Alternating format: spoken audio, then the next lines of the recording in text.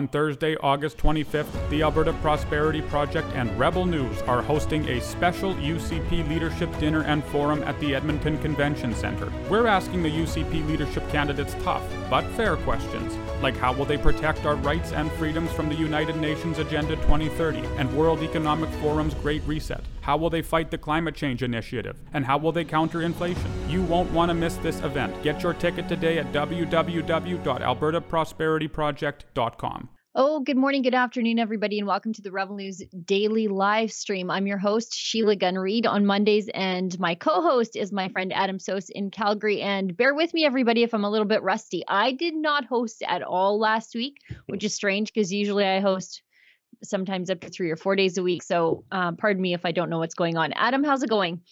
Oh, it's going wonderful. How are you?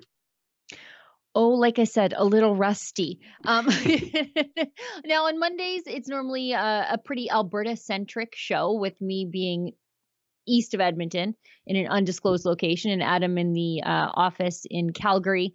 And on Mondays, or some Mondays, our show is sponsored by the folks at the Alberta Prosperity Project, or the APP. Guys, do we have a commercial to roll to from them? I know it's early, but let's do it. Or did I put them on the spot? No, it's there. It's coming. Okay, no. That's okay. They're having a little bit of technical difficulty in the office. So not only did I put them on the spot, but they're having a moment with the TriCaster. But while they're sorting that out, I'll just tell everybody what we're doing today, but also every day that we host the live stream, or that one of our Rebel talent host a live stream. So this is an opportunity for us to talk about the news of the day in an unscripted, sometimes fun way. Some people like it, some people don't. But the good news is there's a lot of Rebel content out there that you might like if you don't like this. And we are currently streaming on YouTube. However, as you know, YouTube is a censorship platform. So there might come a point in the show today where we have to cut the YouTube feed if we start talking about the things that YouTube doesn't like. So the good news about that is we are also currently streaming on Getter and Rumble and Odyssey. And the beauty of Rumble and Odyssey is that you can support the work that we do completely willingly by leaving us a paid chat. On Rumble, those are called a Rumble Rant. On Odyssey, they're called Hyper Chats. And if you send one of those, we'll do our best to address your question, query, comment, story idea live on air. I think that's everything now.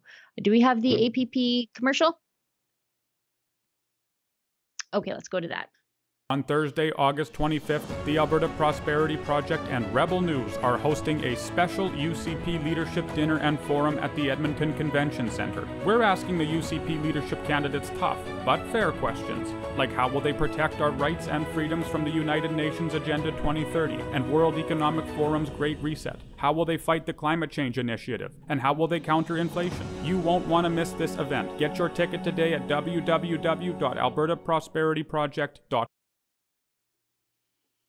So that cut off a little bit early, but albertaprosperityproject.com for your tickets for the, I guess it's a debate. They call it a forum, but really it's going to be a debate on the 25th in Edmonton. Mm-hmm. And from what I understand, there's a very fancy dinner, and I'll be there, and Ezra will be there, and hopefully Adam will be there, and a great chance to put some tough questions to the UCP leadership candidates instead of although I will say some of the questions at the other debates have been pretty darn good, but these will be, I think, more rebel-centric questions, I think.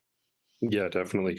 It is interesting. Like I have noted often it's the scrums at these other debates, and it's great that there has been extensive opportunities, because I think at every one of the UCP debates, I've managed to get 2 to 3 questions into every single leadership hopeful. So unlike some sort of past things, and we have seen the odd candidate dipping out on the, especially more federally, but dipping out on the scrums. But provincially, there seems to be more of a sort of willingness to just stand there and answer questions, extensive availability.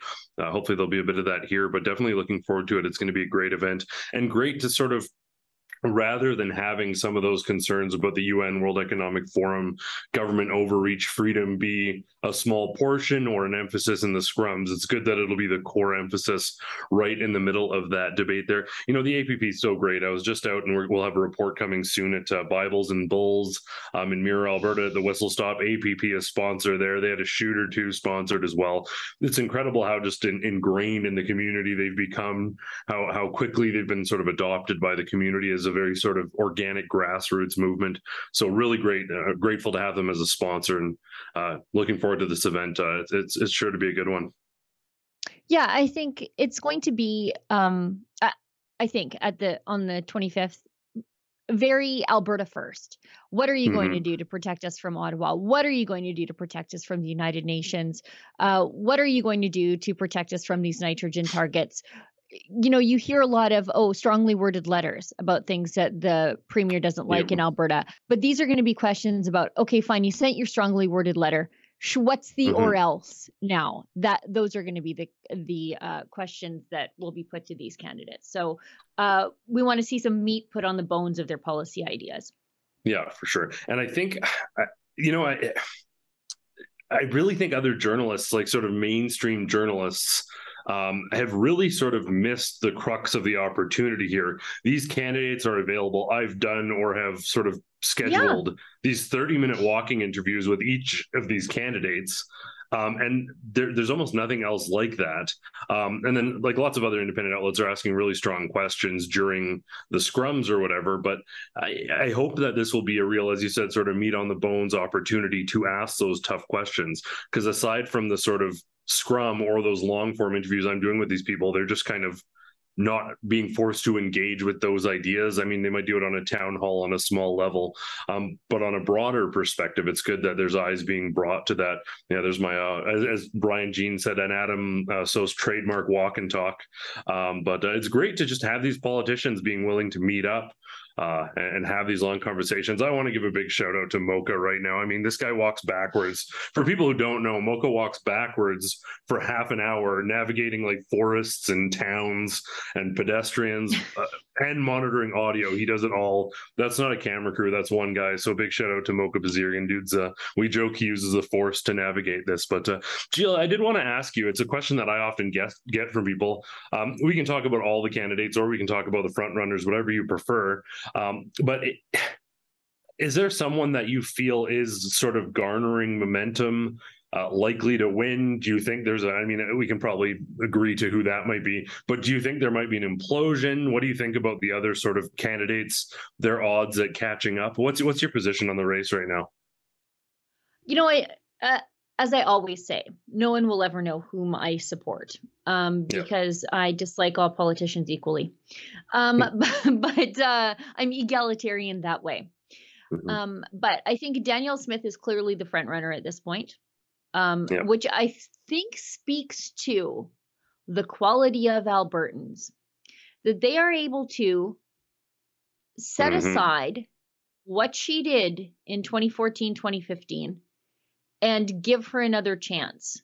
And, you know, for people who don't know the history, she crossed the floor to the progressive conservatives and tried to take the party with her. And the grassroots said, what are you doing? We exist because we don't like the old cronyist progressive conservatives. We're the real conservative party, and we are not going to join that party until you give us a chance. And so Jason Kenney did that appropriately a few years later. But she has been on, I guess, a 7-year-long apology tour about that. She's the first person to say that I did it wrong. I didn't do it the right way. I would never do it that way again. And she bears a lot of responsibility in ushering in 4 years of NDP government. All that is to say, though, she's out there saying she's sorry, she got it wrong, and she's willing to say sorry to people that she didn't harm, but the Alberta government did during the lockdown. She said that she would go on an apology tour. And so I think that actually says more about Albertans than it does about Danielle Smith, that they're willing to say, okay, you know what? We are Albertans. This is a land of second chances. This is a land of redemption, and we're willing to offer it to you if you don't screw us over. I think Travis Taves, he's just too much Jason Kenney 2.0. And while he is out there saying that he believes in freedom, he was on the cabinet that locked everybody down. He was on the COVID cabinet. So while he's saying, oh, thank goodness that the court has overturned these contempt rulings against Pastor Art Pawlowski, you're the guy who brought in the restrictions on churches that ultimately ended up in his incarceration and his multiple arrests, these high-profile El Chapo-style takedowns on tarmacs and street corners. So I'm sorry, but where were you? Where were you? Except in the cabinet, but also in Sky Palace, by the way. Morally and ethically, I think Todd Loewen is right on point. There's not much that I would disagree with him on a policy issue. He stood up to Jason Kenney when he saw that people were being or were having their civil liberties infringed on, and he paid the ultimate price for it in that he lost his role in the party. He was kicked right out. He sat as an independent, but he's wildly popular and is riding for that. You know, much like Ella Drew Barnes, much like Roman Baber, same thing. These guys who were conscientious objectors and they didn't care if it cost them their career. I'm a Todd Loewen fan for sure, morally and personally. I think if you don't mind, sort of on that note, just because there's something. Yeah, go ahead. Go ahead. No, I was going to say Brian Jean speaks to your point entirely, and it doesn't relate to Brian Jean. So I think, and it just echoes back to it. At the last Western Standard sort of debate, it was incredibly interesting to see Todd Loewen, who said, oh, well, I didn't want to leave the system, so I was fighting from the inside. There's no evidence of it, but now that it's a popular sentiment, and that may very well be true. He may have been pushing back against restrictions from the inside, but we never heard or saw any evidence of it until it became a popular sentiment. I severely doubt it. I severely doubt he did, because you know what happened to those who did? Tossed out on their ass. Exactly. So I really doubt that he did. But what's interesting is Todd Loewen pushed Danielle Smith on her floor crossing at the Western Standard debate. And she said, I've apologized for that. I've been apologizing for that since it happened. When are you going to apologize for arresting pastors? And the entire place went, ooh. Then was that Travis Taves said that? Yeah. Travis Taves, yeah. Okay. And then Travis Taves starts talking again and brings it back to her. And this is just to echo your point from earlier, brings it back to her floor crossing. And the entire place was booing him, saying we're not focused on the sins of the past. What do you stand for today? Because there's a lot of finger pointing that could go along. And don't get me wrong, the floor crossing of Danielle Smith is a massive and devastating blow in Albertan politics. But conversely, and I don't know if this will stand. I don't know if everything will fall apart. Perhaps it will. Perhaps we'll make another mistake. But it seems as though she's learned from that, and she's embraced and met the grassroots, and she's having these events where 400 or 500 people are showing up. Apparently, other people, I've been to events where 6 people show up for Travis Taves, for example. So yeah, I thought that was so interesting. It just echoed everything you were saying perfectly. So, but yeah, carry on with Brian Jean. And lastly, Brian Jean. Lastly, but definitely not least. Brian Jean, there are a lot of people who have Jason Kenney buyer's remorse, who wish they could have cast their vote for Brian Jean to be the leader of the United Party, because both men decided now is the time, we will unite the party. But unlike Danielle Smith, we're going to give the grassroots a choice in what happens here. So if they vote to unite the party, then we will, as leaders of the two respective parties, Brian Jean as Wild Rose and Jason Kenney as the PCs, vote to bring the parties together and then have a leadership runoff for who would be in charge. He lost, and then he sort of went away to tend to his family, which no one can fault him for. But there are a lot of people with Jason Kenney buyer's remorse that they regret casting that vote for Jason Kenney to lead the party. And I think Brian Jean may capitalize on some of that. He's got a willingness to sit and talk or walk and talk with independent media. And he was an I'm not sure if he is anti-lockdown, but Brian Jean also said there are a lot of things that we could have done differently during this pandemic that Jason Kenney just was not willing to hear those other voices. And he wrote several op-eds about it. So there's that too. And I don't know, UCP voters, they have at least 3 very good candidates to choose from, and then Travis Taves. Yeah. Well, and that's just because of his role in locking down people. Exactly. And it's really interesting. Like, I mean, really quickly, I'll touch on the other people. There is Rebecca Schultz, something of a insider as well, to an extent. I think she might have pushed back a little bit, but she hasn't gained a ton of traction. Interesting. She has Rona Ambrose on her team as well, which is a pretty significant endorsement and team support. I'm surprised she isn't a little bit closer to Taves, because they're both sort of, I don't know, she's not quite as much of an insider, but she is sort of an inside track MLA. I think when she drops out, I was going to say, I think when she drops out, she'll throw her support behind. Yeah, she'll endorse Taves. Yeah. Brad Wall has endorsed her. Yeah. And, everybody loves Brad Wall. He's endorsed her. So she's sort of the, outside of Taves, the second establishment candidate that comes with less baggage than Taves. For sure. And then some other interesting candidates. Rajan Sani originally had some promise, and I know some people, including some people who were early resistors, thought she might be able to emphasize some of those values while still winning some of these crucial city ridings. I was originally scheduled to sort of meet with her and do one of these chats, and then they changed their mind suddenly. But yeah, I know MLA Angela Pitt left her campaign as well. So there's some sort of shift there. But she's virtually became a non-factor. She tried to attack Danielle Smith very aggressively in the last debate, and I think it pretty much backfired.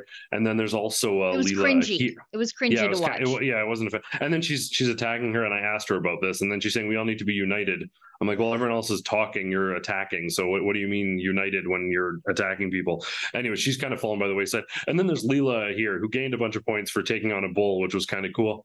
At a rodeo, a lady went down, and Leela here jumped in and shoved the bull away. So that was kind of cool. She's a nice enough lady. She's a nice enough lady. Yep. Every other candidate has said she's the nicest lady. She agreed. We haven't gotten something scheduled. She agreed to a walk and talk as well.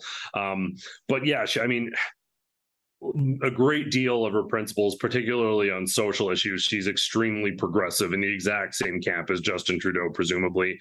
On fiscal issues, she's okay. It's interesting because she was a wild roser. So on some issues, she's kind of conservative, but in the minds of many, I think, and this is a sentiment I've heard, is why is she running in the Conservative Party? Because her values aren't particularly in line with the Conservative Party. But getting back, I don't know if you have any thoughts on Leela, but we can spend a little more time talking about the front runners, if that's all right. Or do you have thoughts on any of those? No. Yeah. No, I think that's great. I was just going to say, with regard to Taves, I know some people whom I generally like and agree with on most everything, like MP Arnold Viersen from the North. I think he's endorsing Taves, but it could be because everybody's Dutch. so he's if you're not Dutch, you ain't much. And so I see that I think he's endorsing Tave, or I saw some supportive posts from him. But I think that's probably the only high profile-ish Alberta Conservative federally that's with him. Everyone behind the scenes in the UCP and all the people I know, and even the social conservatives, they're all endorsing Taves. Taves is personally pro-life, whatever that means. So I know for some people that's a plus. I don't think it's really actionable. I think Danielle Smith and him have the same plans, despite her being libertarian and pro-choice. So practically speaking, they're equally pro-life. I don't need them to support my church. I don't need them to support my church or my religious values. I need them to leave me alone.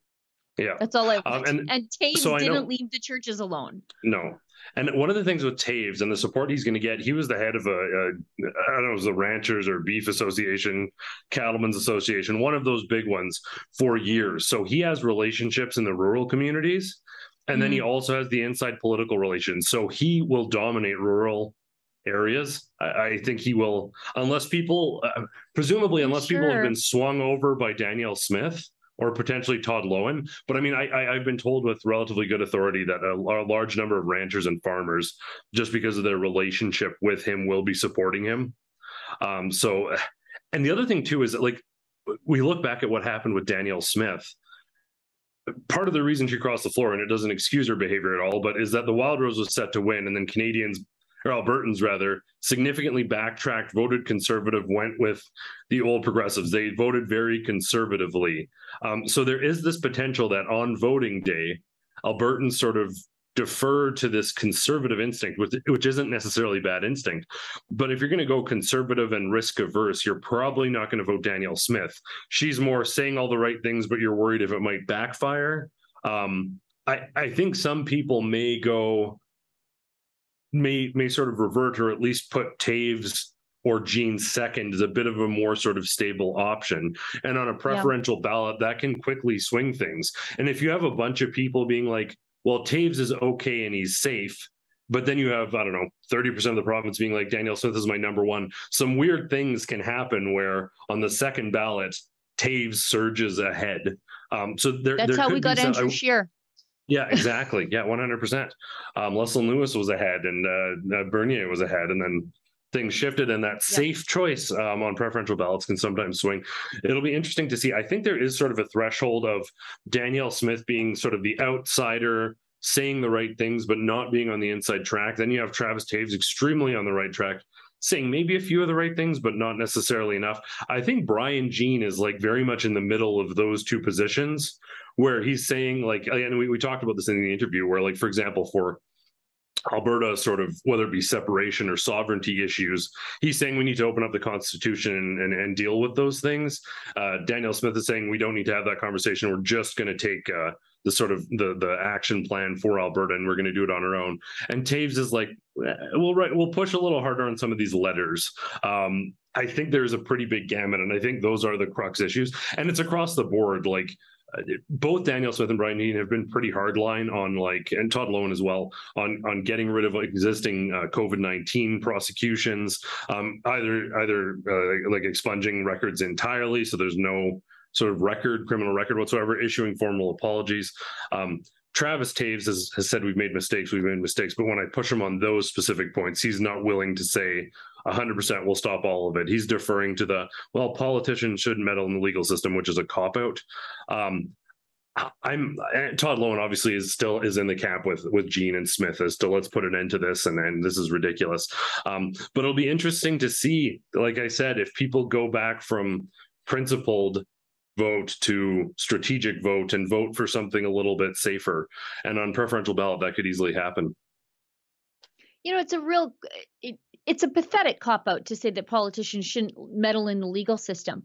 100%. They're the lawmakers. Yeah. Who makes the law? But aside from that, these are unjust persecutions still taking place. Church in the Vine has to come up with $80,000 by the end of the month if their appeal is not accepted. $80,000 that the state thinks they need more than this church for the crime of not allowing an inspector to run around the church like a muppet while church was in service. And it behooves politicians to speak out against that. These are their rules that cause this harm to these people. It's interesting that Taves was he was the president of the Cattlemen's Association, but he was also appointed by Jerry Ritz to fight the country of origin labeling for Canadian beef for export, which sometimes can, like if people want to buy American in the United States, if you have Canadian beef labeled as Canadian beef, they won't buy it.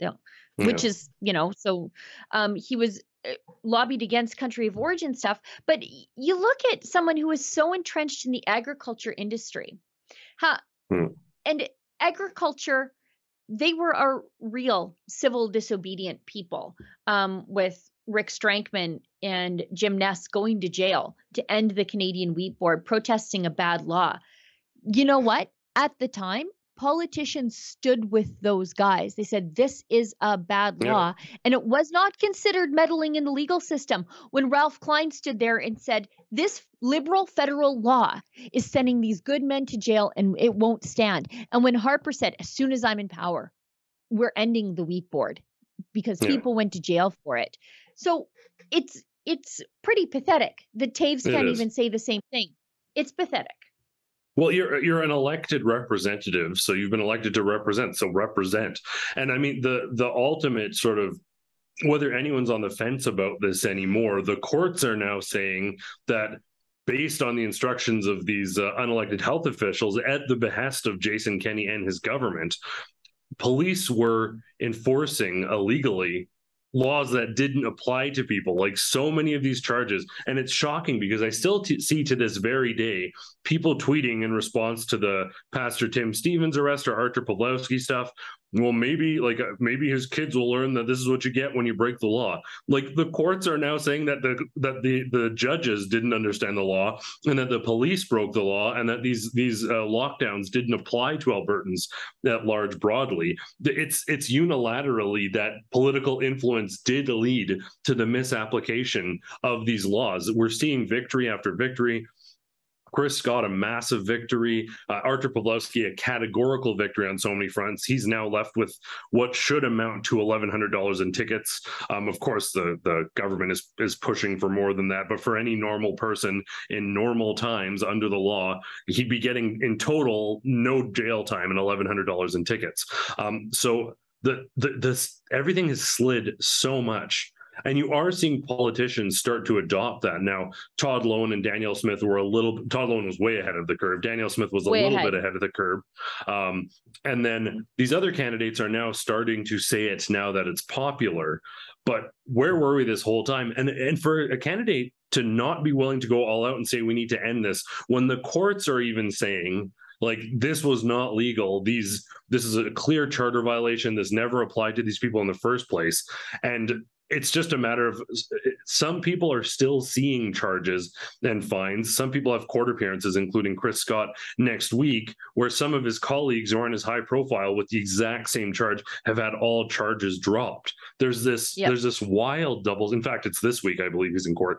There's this wild and clearly political, not judicial thing in place. And these elected officials absolutely need to stand up and say, this is enough. This needs to come to an end. The courts have made abundantly clear the narrative of we have to let the judiciary do their thing. The judiciary is categorically saying on almost all of these fronts, it's either massive, significant reductions to minor fines or absolute acquittal on all charges in so many of these cases. And for a politician who's leading the freedom-minded, allegedly conservative movement, or wants to, with the United Conservative Party, for him to be like, well, we have to defer to the legal system. Well, you should have been speaking up 2 years ago and not just behind the scenes publicly.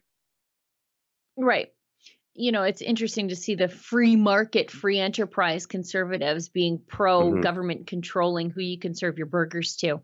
And, you know, there's nothing quite like the mindless droning of someone who says, well, those are the consequences because you broke the law.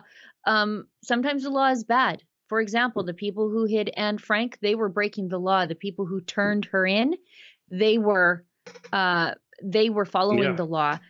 You know, it's just, I don't get my morality from the government, but I suppose some people do. And some of these rulings are effectively saying, no, in fact, the government broke the law, the people didn't. Like, it's not translated into politicians going to jail, but the ruling is, no, this absolutely never applied to these people. There was no lockdown. Like, most of the Rook order, particularly for a window, I think it was the end of December 2020. There was a window, though, and a bunch of the language following up, it's clearly worded and restructured. And per the interpretation of the Court of Appeal in Alberta, it never applied to Albertans, broadly speaking. So effectively, everyone who received tickets within those windows, and it's likely to cascade into other windows. But the government has said this never applied to people because it's not a legal order. And the government didn't do its due diligence. They didn't phrase it properly. They didn't have the adequate evidence to infringe everybody's rights. It did apply to named parties, but not to everybody. They're saying, actually, no, we broke the law. These people didn't break the law. And people are still trumpeting that.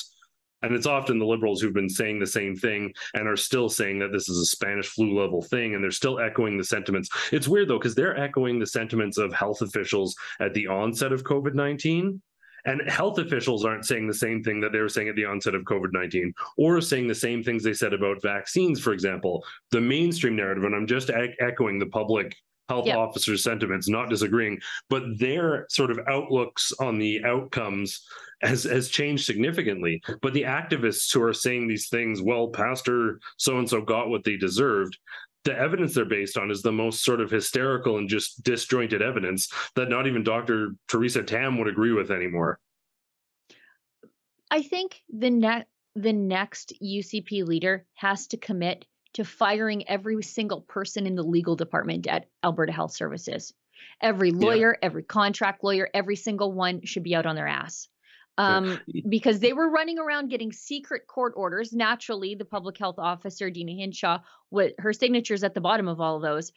It's like you go to these churches that are ordered closed by the government. It's by the order of Dr. Deena Hinshaw. But every lawyer that snuck around behind the lawyers' backs, lawyers that represented churches and businesses, pastors, every single one of those lawyers should be fired. How absolutely unethical they are. They can keep the one who I think had a major blunder in court and admitted that there was charter violations taking place and all the other AHS lawyers panicked. They can keep her because that was good. Everyone else should go though. Yeah, there's enormous, by the way, contract lawyers. So I think they're hiring lawyers at a field law in Calgary to help with these prosecutions because they just don't think they have the in-house lifting power to persecute the amount of people that Alberta Health Services would like to. Yeah. Also, Deena Hinshaw's bonus, sign her petition for her to pay it back. Go to payitback.ca because she got a near $250,000 for the absolutely laughable job she did. And it doesn't matter if you're a pro-lockdown advocate or an absolute freedom advocate. There's basically a significant lack of evidence behind a bunch of her decisions. And then when pressed in court, she was like, I don't know. She's too busy. She said she was too busy to go to court that one time. And then she went on vacation. Yeah. So yeah, she should pay back that. Let's get that signature count up to 10,000, 8,400 something there. Let's get some signatures. I'd love to deliver that. That'd be fun. $600,000 almost a year, and she is still cutting her own bangs. I can't. And the thing that drove I'm me cheap nuts too, but that's crazy. The thing that drove me nuts is like what they determined all the people who were laid off and fired for vaccine reasons or businesses shutting down, whatever, they determined those people needed like $500 a week to get by. She was getting 11,000 something. So I think she was getting 23 times what she suggested that Albertans need to get by. Like, yeah, we're all in it together, except for the politicians in Sky Palace and Deena Hinshaw and everyone else. But we're in it together. Trust us. Yeah.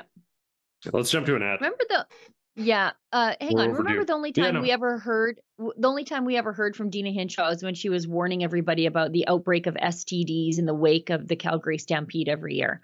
That's the only time we ever heard from the public health officer. That's probably the only time we ever should. I wish it would go back to that. Yeah. Anyway, let's throw to an ad.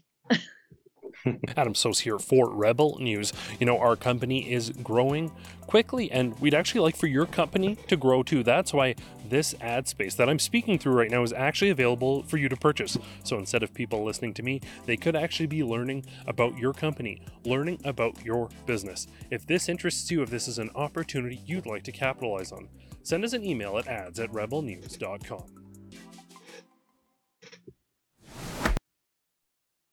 Yeah, do that. I'll listen to that guy. Yeah. I trust that guy entirely. He's smart. He's smart. Now, Olivia suggests that we should go to some chats before we move on to, I think we'll go to the fertilizer story because Greenpeace has taken up farming advice now. So we'll get to them, but we'll go to some of these chats. And I think the first one is from Andrew Chapados's dad. Aaron Burton, 32. I'm just joking. Gives us $5. Says, keep up the great work. P.S. Bring Andrew on Wednesdays. Bring back Andrew on Wednesdays. Sure. Mr. Chapados. And we've got King7736 gives us $1. Does the rainbow community get bent out of shape when a busy airport is referred to as a transportation hub? Only on transatlantic flights. Kane and Mark gives us $2. Pastor Archer is running for Premier of Alberta with the Independence Party. I saw that he made an announcement that he's running. I think he's running as an MLA. As an MLA. Yeah. As an MLA. Not leader, but yeah. Yeah. And then Cat Barks 68, $5. Hey, too. You make my Monday morning more bearable. Thanks for all you do. Well, that's very nice. Yeah. Happy to have you here. Really appreciate that. And King 7734 gives us $1.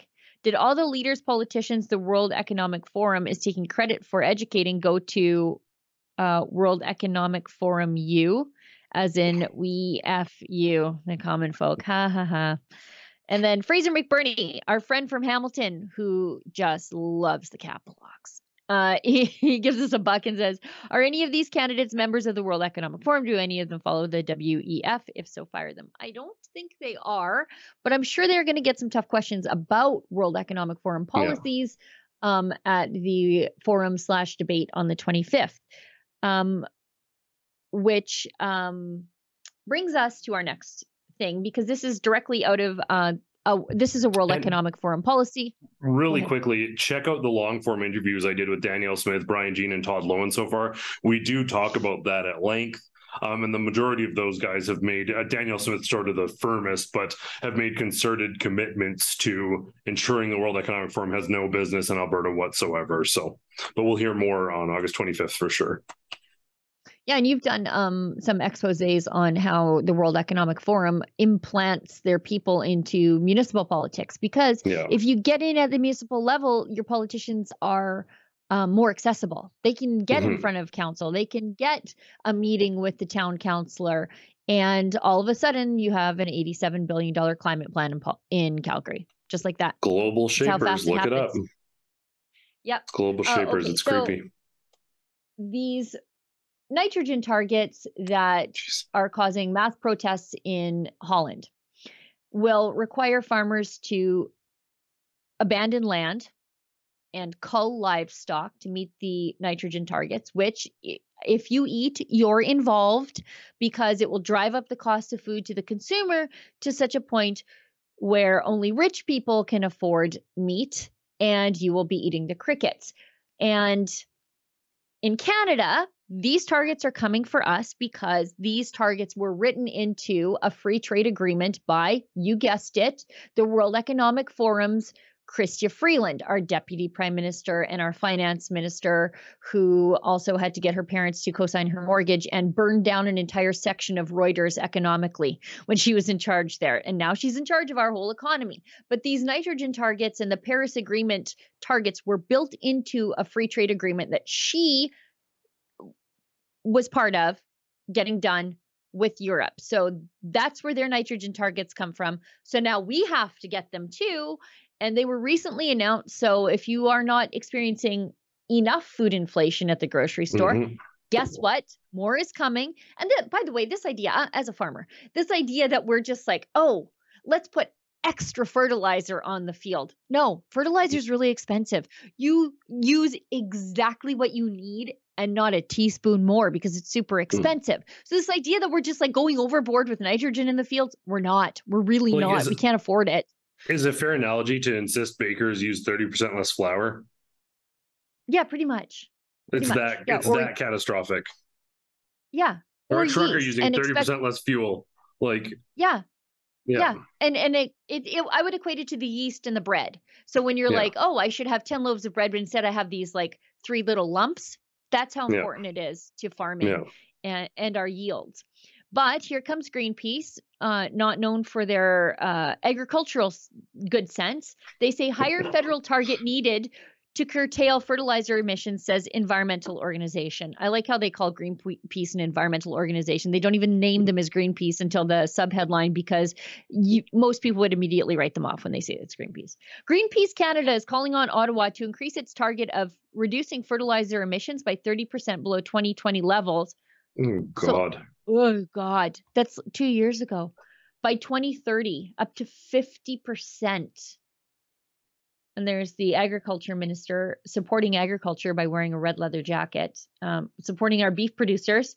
An ambitious target set by the federal government to reduce greenhouse gas emissions associated with fertilizer does not go far enough, according to environmental organization that argues Canada needs to restrict its production of synthetic fertilizer. So they not only do they not want us to use it, but they want us to restrict production of it, because there's a shortage. there's already a shortage because of the war in Ukraine, and Saskatchewan produces an enormous amount of potash, and potash is required in fertilizer production. So not only do they want to kill farmers, they also want to kill mining jobs simultaneously. So Saskatchewan, they're getting a double dose of this on both sides of their economy. And I bet Justin Trudeau is going to go along with this because, of course, he's so 100%. And, I mean, there's no trying to rationalize this as a sane person who cares about other human beings is completely impossible. Like, life is untenable right now. The costs, unless you're extremely wealthy, for even upper middle class, like heating bills are astronomical, grocery bills are sky high, fuel costs are high. Everything is so challenging, particularly for Justin Trudeau's beloved middle lower class. He's making everything so incredibly difficult, and these policies are making it worse. But forgive me for prophesying a little bit here. I think this dude wants absolutely to bring back martial law, and he wants to he just got over the trucker rebellion and the Coutts blockade and all of this stuff. And he misses that power, that grab. So he's like, this clearly negligent decision that will destroy livelihoods, drive up costs, make everyone completely dependent on the government that was COVID-19 has passed. So now we've seen massive rebellions and resistances in Europe to this type of policy. Let's bring it in here. The whole world is looking at this like, what are you doing? And Justin Trudeau is like, yes, that's the next step for us. His only regret, I think, is that he didn't get to it first, because he would have loved to stick it to the West and stick it to working class people. Now he's imitating what these other countries are doing. Doing this, and I'm not espousing this, I'm not advocating for it, but when you push truckers who have and farmers and ranchers who have already been pushed to the edge, they will push back. We've seen it before, and we're going to see it again, particularly if the government keeps heading down this dangerous path. I just want to read to you something from some website known as the Progressive Farmer. So that should tell you where they are coming from on this issue. As Sri Lanka's government collapses, farmers in the Netherlands continue protesting, and the one connection between the civil unrest is government fertilizer policies. Empires have fallen over food. With the war in Ukraine driving up food and energy prices, fertilizer access has become a major point of contention as immediate food needs overwhelm long-term environmental policies such as reducing emissions. Sri Lanka's president, attempting to reduce government subsidies for imported fertilizer, announced an end to chemical fertilizer and inputs, saying Sri Lankan's agriculture would go 100% organic. The move failed as land was idled and production of crops such as rice and tea, staples, collapsed. Farmers in the Netherlands are continuing to shut down towns with their tractors, protesting a plan passed by the government in late June to reduce agricultural emissions from ammonia and nitrous oxide by 50% by 2030. This is really bad, not just for Canadians, but for the rest of the world, because Canada feeds the world. Yeah. Especially the developing world, because what people don't know is not only are we the world's largest exporter of canola, so places where you don't, it becomes difficult to have animal fats, whatever. Canola is the solution to that. But also we export the world's largest, we're the world's largest exporter of pulses. So chickpeas, lentils, and that is an absolute food staple in the developing world because it's cheap, it's dry, it's portable, and you can store it forever, and it's calorically dense. And if our food production collapses here, things are going to be tough for Canadians. People are going to be experiencing food insecurity. But when you think about who this hurts the most, it is the Canadian poor and the developing world, because we cannot give them the calorically dense, dry, portable, easily stored food that they need. But maybe that's the intention here. Yeah, well, it's time and time again, you look at the sort of decisions and they're not rational. They're not good for average Canadians. They're not literally like the end game in all of these things is increased dependence on the government. But like we saw in China with the Great Leap Forward, that manifesto of theirs, when they're like, we'll centralize authority and everyone will be dependent on us and we'll force people into a new age. It was the first great reset imposed by communists. Something like 50 million conservatively starved to death. Because if farmers aren't making food and providing food for people, it doesn't matter what government policies you have. It doesn't matter how much they say is in the silo if the silo is empty. It's incredible, and it's such an extension, especially to see, like we were just talking about, lots of the COVID-19 overreach being condemned now by the courts, that the courts aren't waking up and taking immediate action to cease this activity, because fundamentally undermining people's livelihoods like this is tantamount to theft. Like, we're going to completely clip and like clip your wings as a citizen in this allegedly free country. Farmers some years can do very well and make good money. Other years it's incredibly difficult and they lose money, and they sort of do that dance and they keep afloat by doing that. I guarantee you, if you are successful in limiting effectively 30% of that income right off the top, those float years will no longer accommodate for the hard years. You're losing so much money that the farms will go away, and when the farms go away, well, the food goes away. I don't understand how Justin Trudeau can be so disjointed from reality. I don't know if he is overtly evil or if he has really bad advice or if he's absolutely daft and clueless.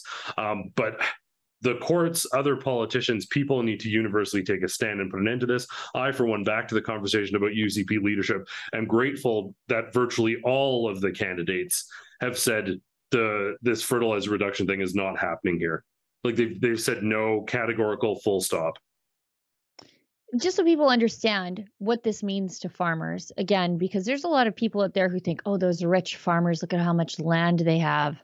It's one thing to be land rich, but then you're paying taxes on the land and mortgage payments on the land and finance payments on your equipment. And pretty soon you're just scraping by, and one bad hailstorm can level you. A combine, just so people understand. You know, remember when I was watching the trucker documentary, the Coots documentary, and I was like, look, that's like $750,000. You're bumping me and saying that's I was so excited. I love looking at farm equipment until you have to pay for it. I just pulled up Kijiji right now. A 2014 John Deere S680 combine. A fairly good deal. $315,000, and that's, 8 years old, used. And you're going to have to go all the way to Saskatoon to get it, pick it up, and truck it back, which is also a substantial cost. So that's just used farm equipment just to farm. And so you have to think, when you are telling farmers, okay, you have to make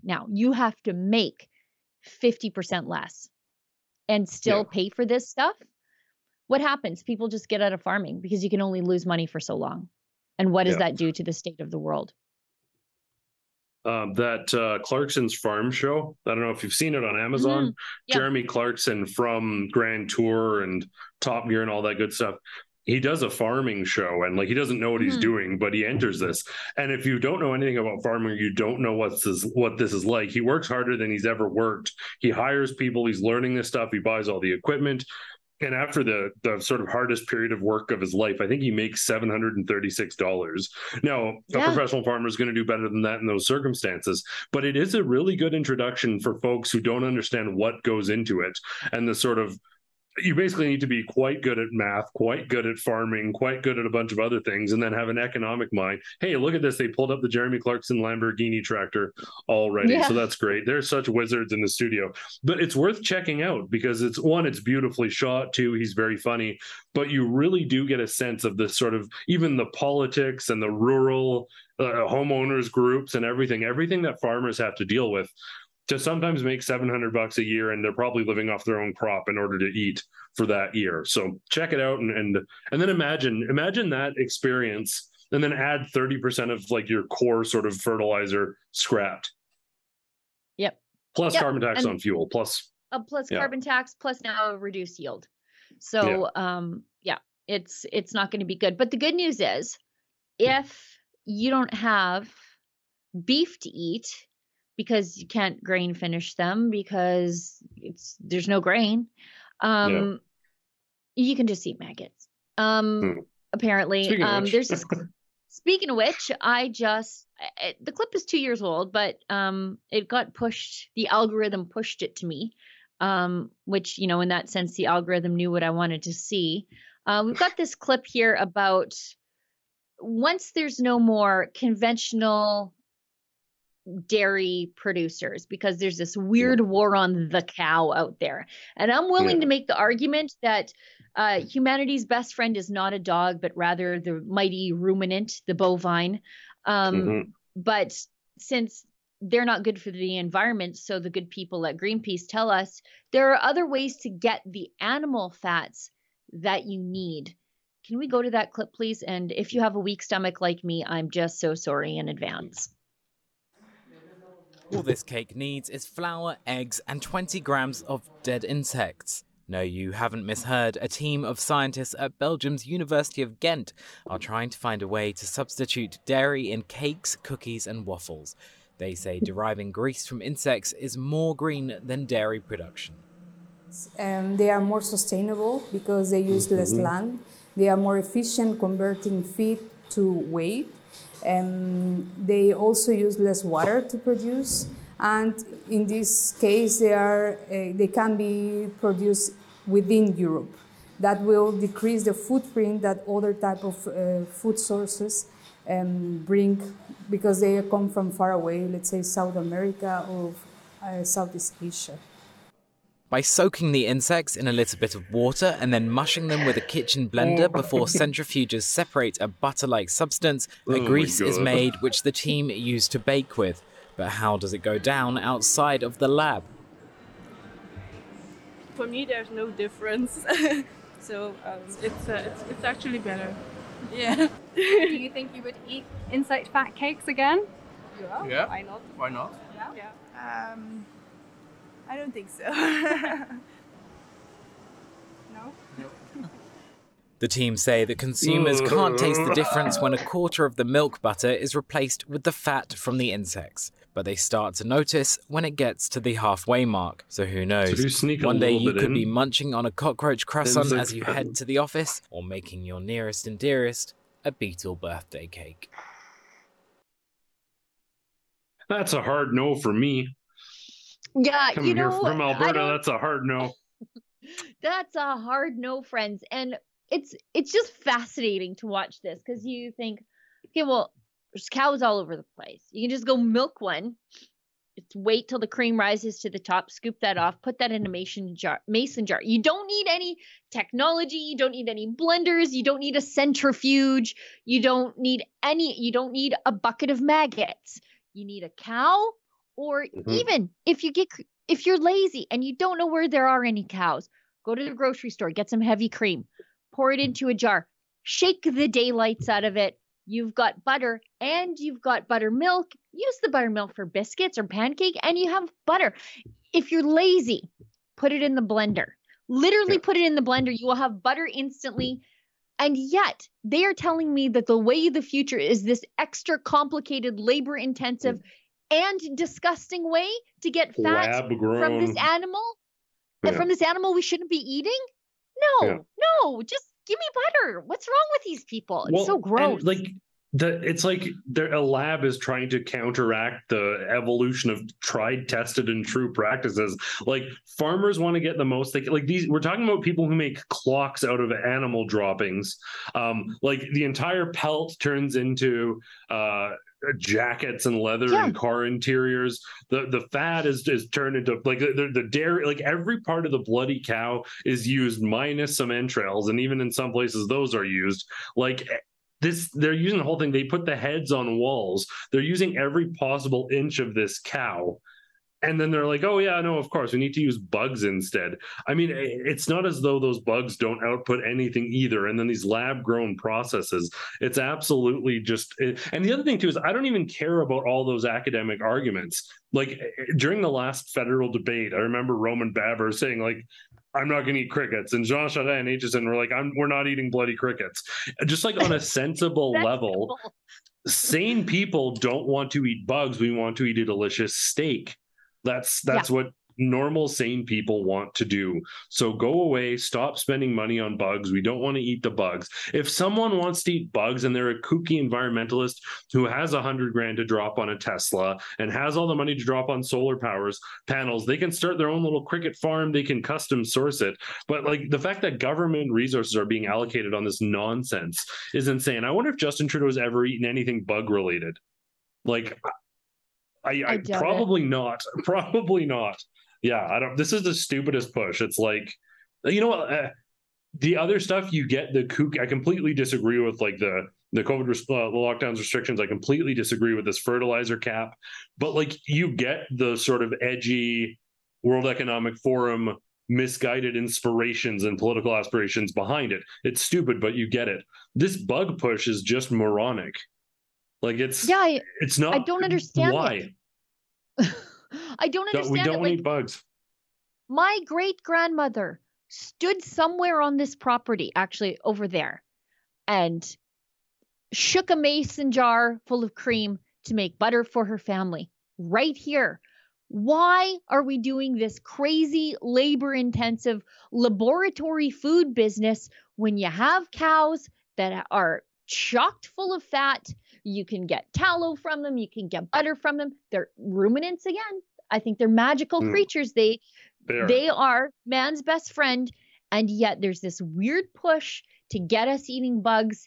And it is not good for human nutrition. I think it's not good for the future of humanity. I really don't. And I've read that book of the Bible where the plague comes. And I feel like this is going to set off a plague. The locusts come. They're going to come on our plates instead of by the sky. You know what I think we should do? And this is completely off the cuff, and I don't know if it's possible. I'm sure it is. We need to get a rebel cow, like buy a cow, have it be our mascot. Let's buy a cow. A steer. Yeah. A steer. Let's get a steer so I can eat it at the end. No, I'm good with that. We'll all have a rebel dinner. Okay, we'll get a steer. Go to buythesteer.com. I'm just kidding. Now, one last thing before we go, because it's in the headline of the YouTube description, and I will get emails if it's not. We should talk about how I think it is the Liberals knew that the airports were understaffed. Let's bring that up. It's from the good folks at Blacklock's Reporter. If you don't have a subscription to them, it's worth every single penny. They do the work that the mainstream media doesn't do, and that the Liberals don't want anybody doing. So the government knew of short staffing, and right now the government is trying to blame the airlines, but the airlines are not the people in charge of security screeners. Transport Minister, that hobgoblin Omar Al-Jabra, knew last spring. So like months and months and months ago. Just slightly after we all knew this was going to happen. Yeah. That the federal airport security workforce was short-staffed by 25%, according to a briefing note. They also laid off a bunch of them as a cost-saving measure during the pandemic. They can't even save money properly, this federal government. No. Al-Jabra at the time blamed airport delays on Canadians eager to travel. It was our fault. Just like how it's our fault. It's systemic misogyny that caused Justin Trudeau to grope that reporter that one time, and then systemic racism that caused him to wear blackface thrice, I think. Staff in a May 13th briefing note called Airport and Flight Delays told Al-Jabra the Canadian Air Transport Security Authority was short a quarter of its employees due to COVID layoffs. The authority retained 75% of its workforce during the pandemic to assist with recovery, wrote staff. Screening contractors called back all available personnel in preparation for the summer peak. He said, we are witnessing delays across all sectors of our economy that are a result of increasing demand imbalance, he told the Commons. We are seeing an increased demand and appetite for people who want to travel. Yeah, and that goes with everybody, by the way, not just for the vaccinated. The unvaccinated wanted to travel too, but I guess their needs and wants weren't considered. But they did this. They laid off people to save money during COVID, and here we are. And this is being replicated at the passport office. I think it's half, maybe more than that. I forget the exact number because there's so many bizarre cost saving measures and work from home measures that the federal government took that they are not ending for some reason at the passport office, where an enormous amount of them are still working from home while Canadians are lined up around the block to wait in line to get their passport, getting there at 6 a.m. or sleeping there like it's a Garth Brooks concert tickets for sale the night before. And the Liberals, their solution was not to bring people back. Say, like, everybody get back in the office. They said, you know what the problem is with these people sleeping on the streets? We need more office chairs. So they ordered office chairs instead. You know, it's like you wonder how a country goes from Venezuela to Venezuela. And this is it. It's a bunch of stuff like this. This is how Canada goes from Canada to Canada. So, keep an eye out. Stay vigilant. Stay frosty. It's how we go from Harper's Canada to Trudeau's Canada. Exactly. Sunny ways. Okay. Sunny ways. Let's get to some of these chats. Yes. Paul Otto. Oh, no, sorry. Let's go up one. AMT 60, $1. I live in Ottawa, but my mortgage renews June 2024. Okay. I want to sell here in over a year and move somewhere cheaper. New Brunswick is cheaper, but not freedom oriented. Could I buy a decent small house in Alberta for $25,000 or $250,000? You could buy a McMansion in some of the bedroom communities for $250,000 with low property taxes and no traffic congestion. So I don't know, go where your buck takes you, but Alberta for sure. Yeah. Paul Otto Newman gives us $5 and says, is it possible or even viable to replace Farm Credit Canada with a provincial alternative in Alberta? Kind of have one with the ATB, Alberta Treasury Bank, or whatever it is now. So we kind of have an alternative with the ATB, but it's still, I mean, they have some strong agriculturally crafted products for farmers, but Farm Credit Canada was designed for farm credit. Maybe they should provide that without the litmus test of politics. Well, I know Brian Jean and a couple other people are talking about ATB. They basically have this board of executives that hosts these elaborate bourgeois events as though they're banking executives. They're not serving Albertans. They're taking massive profits off a bank that's owned by us effectively. So I know that there's extensive talks about having the most competitive rates, particular bonuses for small businesses, rural businesses, and a major emphasis and shift towards helping farmers. So I know that is that's something that's being discussed broadly. Yeah, that's great. Yeah, the Alberta Treasury branches is what it is. Yeah. Everybody just calls it ATB, but it's wholly owned by the province. Yeah. Fraser McBurney, $2. When I get my pension, this is what I'm buying: a photo of a scorpion saying, "So you want to eat me?" Judah Bursey gives us $5. What a bunch of morons trying to convince us to eat bugs that are supposed to taste like butter. Yeah, or like you could just eat butter. Like butter, you know what tastes like butter? Butter. I want a flag of a grasshopper that underneath it says "Don't crunch on me." Adam, you shouldn't have given that idea out to the world. I'm sorry. Go to Rebel News Store. It'll be there soon. It better. Yeah. Adam Ottawa gives us $1. They're already making cat treats with discreetly added crickets for protein. I bought some that made my cat vomit. Check those pet food labels now. I know that massive cricket farm in Ontario, the new one that got all the money, Aspire Foods, that got all the money from the feds. Theirs is supposed to go to pet food with a keen eye to being people food later on down the road. I don't know. I've seen my cat try to eat grasshoppers, but I think it's just for fun. I don't know if it's something that cats generally would eat, I guess, just because it's fun, because they're hopping and like you catch it, then you eat it. It's kind of fun if you were a cat, but I don't know. I don't know. I've seen I guess it's better than the vegan cat treats. Have you seen those? I guess. Oh my, like what? So know who's making the decisions. Yeah. It's not the owner. cat Oh, by the mom. way, real quick, great to see a lot of interaction today on the chats. I love to see that. Real quick, Adam Ottawa, you're on like all of our streams all the time, whether it's an election coverage thing or this. Adam, I'd like you to shoot me an email at adam@rebelnews.com. I'm going to send you a shirt from the store that you pick. So shoot me an email, we'll chat, and I'm going to send you a shirt because you're just always here, always participating, always engaging in these chats. Lots of other people are as well. So thanks to all of you. But I always see Adam Ottawa's name, always engaging. So shoot me an email, adam@rebelnews.com. We'll set that up. And let that be a lesson to the rest of you. Continue to chat. Continue to submit those paid chats because Adam Sos might select you at random for a t-shirt. Just like that. And it's not because his name's Adam. I'm not biased. Oh, I don't know. By the way, if you want to support the work that we do and wear your rebel spirit with pride, head on over to rebelnewsstore.com. Adam's got a shirt. I've got a shirt. I've got my resistance shirt on. It's got tractors, and I think that's what it is. Yeah. No farmers, no food is my shirt. Yeah. So we've got some new stuff up there, new Justin Trudeau stuff, new farmer beef pride stuff. This Castro one is highly popular. So we've got no farmers, no food. And then we've got the resistance one, which is great because it's the truckers and the farmers together.